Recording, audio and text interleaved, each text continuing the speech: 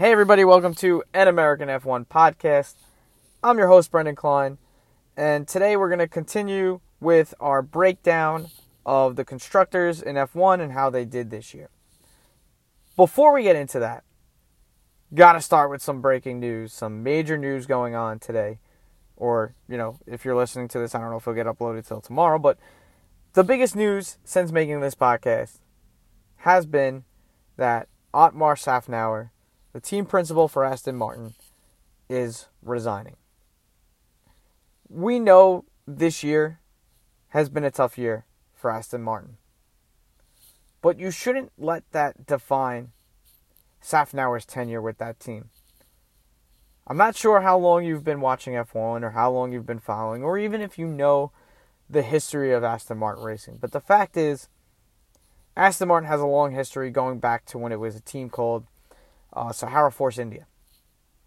And Szafnauer has been a major person with that team since the beginning. And if you look at the results from that team has had what I would call exceptional results almost from its output. I think you could say that team has exceeded expectations. I mean, if you just think of the controversies that went on with that team, between the whole Vijay Malaya saga, remember there was the butting heads between Checo and Sergio. That team, I believe, and of course, the team almost closed down, and it took Lawrence Stroll to save that team, with Lance hopping on board as a driver, moving with that. So if you look at the direction of that team, and for it to have the performances that it's had, that says something about Otmar. And this year, it was just unfortunate. They got hit really hard by new regulation changes going into the 2021 season. And I'm sure it was a frustrating season. We don't know what happened beyond the scenes. We don't know if Otmar was already planning on leaving. It's an unknown. So now the question is, where will Szafnauer go? The big rumor has been going to Alpine, which would be interesting to see. I think he would be a great addition to that team. I think that's a team that's on the rise. I think that's a team we might be able to expect things from next year. But it's also a shame for Aston Martin. You got to feel, hopefully they're able to get a decent team principal. You got to feel bad if you're a Seb fan. I know a lot of people were hyped. One of my best friends, big Aston Martin fan, big Seb fan, was hyped going into the 2021 season. I think the expectations were really high. And they just undershot them big time. Probably one of the biggest disappointments, if not the biggest disappointment of this season, was the performance of Aston Martin. I mean, it was painful to watch Seb just struggle in there. And obviously, I'll talk about them more when we get into the breakdown of Aston Martin. But a very frustrating season for Aston Martin. Major changes along the way. It will be interesting to see where they go. I'm also not going to talk about the other big piece of news. I know people would probably be excited because this is the problem with the F1 offseason. Any major news, any little news becomes major news. And of course, I'm not going to get into Lando Norris's personal life. I know so many people are probably disappointed. Listen, great for Lando. I'm glad he's happy. But we don't need to make a big deal about that. Good for him. Happy for him. But we got to move on to talking about the Williams 2021 season this year. So, Williams, before I get started, this year was an unfortunate, tragic year for Williams. The Williams racing team suffered two major losses with people connected to that team in major ways. One of the first ones being Antonia Terzi. She was well known as a chief aerodynamicist for Williams. She helped design, for those of you maybe unfamiliar with Formula One, she helped design one of the most iconic cars from Williams, the FW26, which you might know, it's known for its walrus nose style. One of the most famous, one of the most successful cars for that team. Well known for that. She unfortunately passed away tragically in a car accident this year. So that was a big loss, a big shocking loss. for the F1 community, and for people that had a major impact on F1. The other major loss, I think we all know, but would be remiss not to mention it, Frank Williams. Frank Williams meant a lot to the sport of F1. His impact on the sport of F1 is tremendous. I mean, you're thinking back to a sport, we're talking about a sport, first of all, that requires a significant amount of investment, time, money, tears. And Frank Williams persevered. He wasn't a works team. He was just a man with a dream to create one of the best F1 teams ever. And boy, did he succeed. And I think the key to his success was the fact that he had a passion for motorsport, a drive for motorsport, a love for motorsport. And it shows when you look at any video featuring Frank Williams. His infatuation with the sport is plainly obvious. His just dedication to it, his willingness to listen to cars on the track, his willingness to explain every part of an F1 car to you is amazing. I was captivated by watching old videos of Frank Williams. It truly is something to see. And he helped create that team and make that team into probably one of the best, if not the best, constructors in Formula One history. We're talking 9 Constructors' Championships, 7 Drivers' Championships.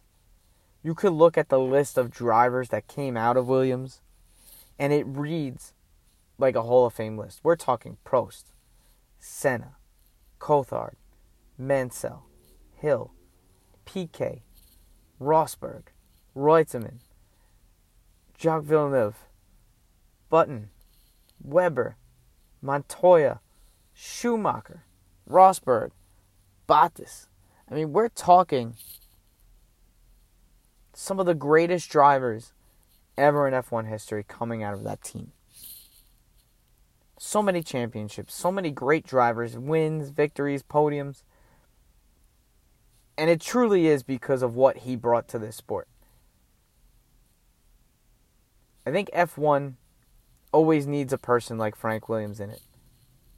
Somebody who can be both immensely driven and immensely serious, but with an amazing smile, an amazing friendly, captivating attitude, and with a true passion for the sport. So F1 is truly going to miss Frank Williams.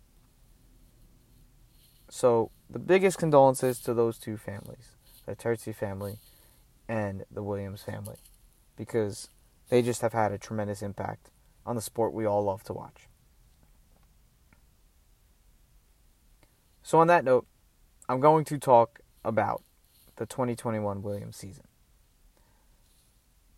I would be remiss to say Williams is probably the reason why I got into Formula One. So it hurts me to see the team struggle. I remember the first time I can picture watching a Formula One car was when Jeff Gordon and Juan Pablo Montoya did the swap at Indianapolis. So you got a picture, right?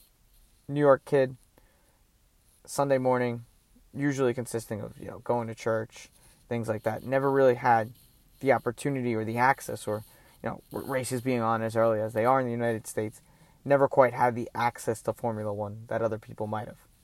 So NASCAR was the big deal in my family. So when I got to see that Juan Pablo Montoya, Jeff Gordon switch, I was captivated. I was like, oh my God, there's other racing other than NASCAR. And it's sexy as hell. It's cool to watch. I mean, there's really nothing more spectacular than watching precision engineering going around the road course. I mean, NASCAR is cool in its own ways. NASCAR is like I explained, it's like the American football of racing. It's brutish. There's door-to-door, wheel-to-wheel banging. While Formula One is more like soccer or football. It's precision. It's strategy. It's intelligent, sophisticated. And I love it. There's something beautiful about both, and there's something really beautiful about the top precision engineering of a Formula One car. The sounds, everything. I could go on. But, yeah, I would say thanks to Williams Racing and that switch, I was captivated by Formula One. But anyway, can't continue talking about my love for Formula One. I wish I could. I could always do that another day. Got to talk about Williams and basically where they're at. So, basically, as I mentioned before, Williams was one of the greatest teams in Formula One up until recent years. Probably their low point being from 2018 until 2020. I mean, just a car that lacked pace. The organization just wasn't able to gather the funds. Numerous budget issues, numerous engineering issues, employment issues, things like that just hurt the team immensely. I mean, there was one year where they didn't even really show up for testing. They got the fewest laps in, and it was just abysmal. And, that unfortunately created the steps that would lead to Claire Williams and the Williams family handing over control to Dorilton Capital, who put in their own people, their own investment, but thankfully still keeping the Williams name. That new infusion of money is a great upgrade. Williams needed new money to function. You can't, unfortunately, in F1, we know the phrase cash is king. You need money to operate in F1. And I'm hoping that this new influx of money for Williams will help them. And I'll be talking about more of that later. They also brought in Jost Capito as a team principal / CEO, which I believe was a major upgrade after Claire's departure. Not to say Claire was bad, but I think Jost Capito was a needed, refreshing change to Williams. And again, I think it's seen that this latter half of 2020, maybe we're starting to see Williams to be back on the rise. And I think we hope so. So this year, I would say 2021 was a much better year for Williams. Obviously, they finished ahead of Haas. They finished ahead of Alfa Romeo. Those are the teams they have been usually fighting with. It was really cool this year to see Williams, I think, being, at least in the first half of the year, more like a midfield team. I think you could say that the gap between Williams and the midfield was a little closer than you could say the bottom teams and Williams. So, Williams kind of fighting near the midfield, at times fighting for points, getting points at multiple races, multiple drivers, Latifi and Russell getting points. You could definitely say this year was a good year for Williams. Obviously, the major bright spot for Williams over this period has been the new Mercedes driver, George Russell. Russell has, I think, always exceeded everyone's expectations for that team, whether it be in qualifying or in racing and fighting for points. And this year, you could say, was the year he showed it. If we're looking at his quality appearances, 15 Q2 quality appearances, 4 in Q3, including his second at Spa, which helped lead to this podium, We can debate whether that's a real podium or not, but he got the trophy. He made it up there, even if it was half points, and only won that. P3 in Russia. He qualified P3 in Russia on pure pace. Of course, it wasn't the rain. There were factors to that. But the fact is, a P3, amazing. It was cool to see the Williams start out. Where the Williams kind of failed out was, of course, with the pace during the race. Not really always there. Especially towards the end of the season, it felt like the Williams started to fade away again. But that middle and the beginning part of the season, the Williams looked good. And it was easy to believe in that team that they were going to have this turnaround. And maybe it will happen next year. Maybe it's just got to take a little more patience. So George Russell, I think, looked good. He obviously made some major mistakes too. We can think back to Imola, right? The mistake with Valtteri Bottas, maybe just getting a little too aggressive. And I think George, too, was the beginning of the season out there to prove something. I think at the beginning of the season, George Russell was definitely trying to prove he deserved that Mercedes seat. And I think he was taking a little risky approach in some races. But the fact is, George definitely, I think, was exceeding expectations, at least in that first half of the year. And we saw him mature, too, and we saw maybe why he could fit with Williams. Because in Williams' strongest race, which you got to say was Hungary, double points finish, George was talking about, I mean, you could argue about, the accident that happened and whether they would have even been close, but that doesn't matter to me. What matters to me is the fact that when you were watching that race, it showed what these drivers, Latifi and Russell, can do when they fight for positions. So we saw Russell saying, hey, prioritize Nicky. He's obviously higher up. It's a track where there's not great overtaking opportunities. Prioritize him. Let's get the maximum points, which I think is important for him going into Mercedes next year. And that brings me to Nick Latifi, too. Nick Latifi gets a lot of hate and I think unjustified. I'm not even going to talk about what happened in Abu Dhabi. But I'm saying Latifi has been criticized for his lack of pace, for being towards the back, not really outshining George in qualifying. But I think this year was a better year for Nick Latifi. I think he showed that he does have that racing gene in him. Listen, Latifi's not a bad driver. You can look at his F2 records. You can go back through his career. Latifi is not a bad driver. Yes, he gets critiqued for being a paid driver. But, I mean, realistically in Formula One, who isn't? Who doesn't bring money to the table? I think that's one of the excessive arguments that are made with Formula One fans, the paid driver argument. Is it great? No. But you could go back through the list of people throughout Formula One history who have found their way into a ride because of the money they can bring to a team. That's motorsports. It's a business too. Sorry, I didn't mean to get on a rant. But I think Nick Latifi showed some bright spots. And I'm interested to see what he can do in his third year at Williams. But Nick Latifi did out-qualify George twice too. So it wasn't like he was having a weak season. And like I said before, with Williams, their strongest race was definitely that Hungary race, right? The weakest race, or most disappointing race maybe, might have been Abu Dhabi. And again, I'm not going to talk about the end of that race. But just, George kind of had a reliability issue. Nick Latifi, crashed towards the end. So I think that was one of their weaker weeks. But I don't think I ever watched the race and said, wow, Williams is trash today. I think there were many bright spots for that team during the year. They weren't, like I think I described Alfa Romeo as just kind of being there. Williams was towards the back. They were battling the Haas a few times. But they also had a lot of bright spots.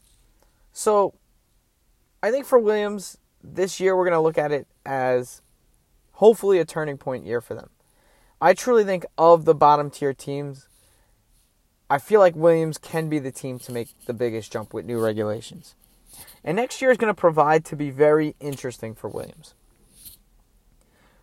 So, going into 2022, what should we expect from Williams?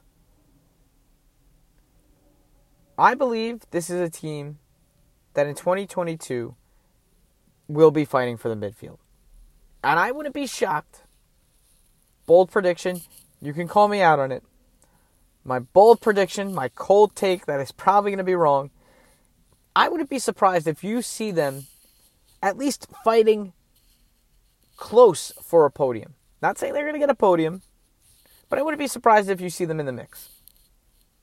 I think Williams will make a significant leap forward. I think we will see them starting to come back to the Williams we know. The major questions remain. Will the influx of money from Darlington Capital be enough to encourage the right development and the right people in the right places at Williams? How is Nick Latifi going to work next year? Because basically now, how is that Latifi-Albon situation going to work? Is Latifi going to be the leader of that team to Albon? Or is Albon going to outshine him, and is he going to have to play second fiddle to Albon? That is something that is in the back of my head. I think that is a great driver pairing, though. I think the Nick Latifi, Alex Albon pairing are great. And I'm interested to see how long that relationship with Mercedes holds. Because obviously with Alex Albon coming into Williams, a Red Bull driver, there's obviously the Red Bull influence. Red Bull is starting to create their own powertrain division. Are we going to see a shift? Are we going to see some kind of like Haas situation and Ferrari and Alfa Romeo where we got this like 3-team connection thing going on? I don't know. Maybe I'm saying a little too much and thinking a little too much ahead. But it is interesting to see what Latifi can do, hopefully, with the new regulations, what Albon can do with the new regulations. And I really want Alex Albon, too, to have like a comeback year. I want to see him have like that Esteban Ocon moment, that Pierre Gasly moment. I want to see him prove to people why he belongs. I think the Red Bull atmosphere, what would it even mean if Alex Albon can perform at a Pierre Gasly level, have that redemption story? What would that mean? What would that say about the atmosphere in Red Bull? That's something interesting to ponder. Like, what does that mean for him? What does that mean for that team? Does that mean that they've been dedicating too many stuff to Max Verstappen, too much to Max? And again, I think I'm getting way, way, way ahead here. But my point is, Williams, I think, will be one of the most interesting teams to watch and pay attention to going into 2022. Really hoping that with new regulations, they can find a way. Because there have just been situations where, you know, like if you look back with George Russell, I really thought in the middle of this year they were going to be a team that like was fighting higher than they were, that they were going to continue exceeding expectations, and then they kind of fell off. But who knows? New regulations, new influx of team members. I don't think Red Bull's going to give much support. I think we're going to be seeing more like, you know, a Red Bull loaned Carlos Sainz to Renault. But you never know. So this is really the expectations for Williams next year. I think a lot of people have high expectations for them. I think there is a lot to expect from this team. And I think people are looking forward to it. I think this is going to be one of the more entertaining teams next year. One of the ones that are going to be more interesting to watch. One of the ones that people are going to kind of, you know, get behind. And, it would be so cool if imagine just like next year you have a Ferrari at the front. You have the Mercedes battling, Red Bull battling, Williams battling, throwing McLaren. It would be like such a nostalgic feel. It would be so cool. Again, I don't know where these teams are going to shake out. Next year is so unpredictable with the new regulations. But it's also so exciting to see what can happen. So I think that's the big thing. Williams, to sum up, better season than last year. Maybe the year that could be their turnaround. And maybe we can look forward to new things, new expectations, high expectations for this team in 2022. So my bold prediction next year, would they finish 8th in the Constructors' Championship this year? I think we're going to see Williams leapfrog a few teams. I think they're going to somehow find their way. Ooh, is it too bold to say this? I think I'm going to find them. Let's go conservative. They're going to leapfrog at least one position, maybe finish like 7th in the Constructors, 6th in the Constructors. I expect one surprise start from them, like a 3rd place or 4th place. And one shocking finish from Williams. One shocking finish, like a podium. A 3rd place podium for Alex Albon. I'm going to call that. That's a bold strategy. Bold call. This might be some of the most faithless predictions ever, but I'm sticking to them.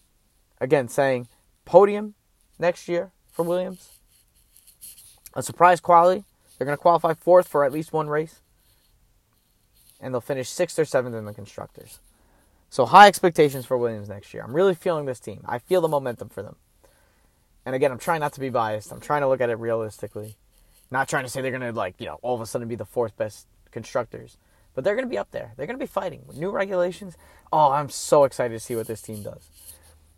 So, that's my evaluation of Williams. Maybe I'm wrong. Feel free to critique me at An American F1. You can go to anamericanf1.com to check out my blog. Been writing about some stuff. On Sundays, I'm continuing a series about Americans in F1. I'm not going to tell you who my next one is. Might be someone recent. Might be someone from a long time ago. But check it out. Again, that's An American F1, ANAmericanF1.com. My Twitter is at anamericanf1.com. So is my Instagram. My Twitter is just at anamericanf1. And my Instagram is just at anamericanf1. So feel free to check it out. Making the post, getting the podcast going. Next Monday, I will release another podcast on our next constructors down the line, which of course we know will be probably the good timing to talk about this team with everything that's going on recently. So, of course, we know that next Monday, I will be talking, unfortunately, about the team that finished 7th in the Constructors' Championship. With some big news that just happened. Maybe we'll get more news about this team in a few days. Probably not. That will be Aston Martin. So Monday, I'm going to break down Aston Martin, break down their season, talk about what happened with that team this year, which, as I already hinted, was, I think, many of us could consider epically disappointing. So thank you for listening. Enjoy your day. Enjoy listening to this, and I will talk to you guys next week.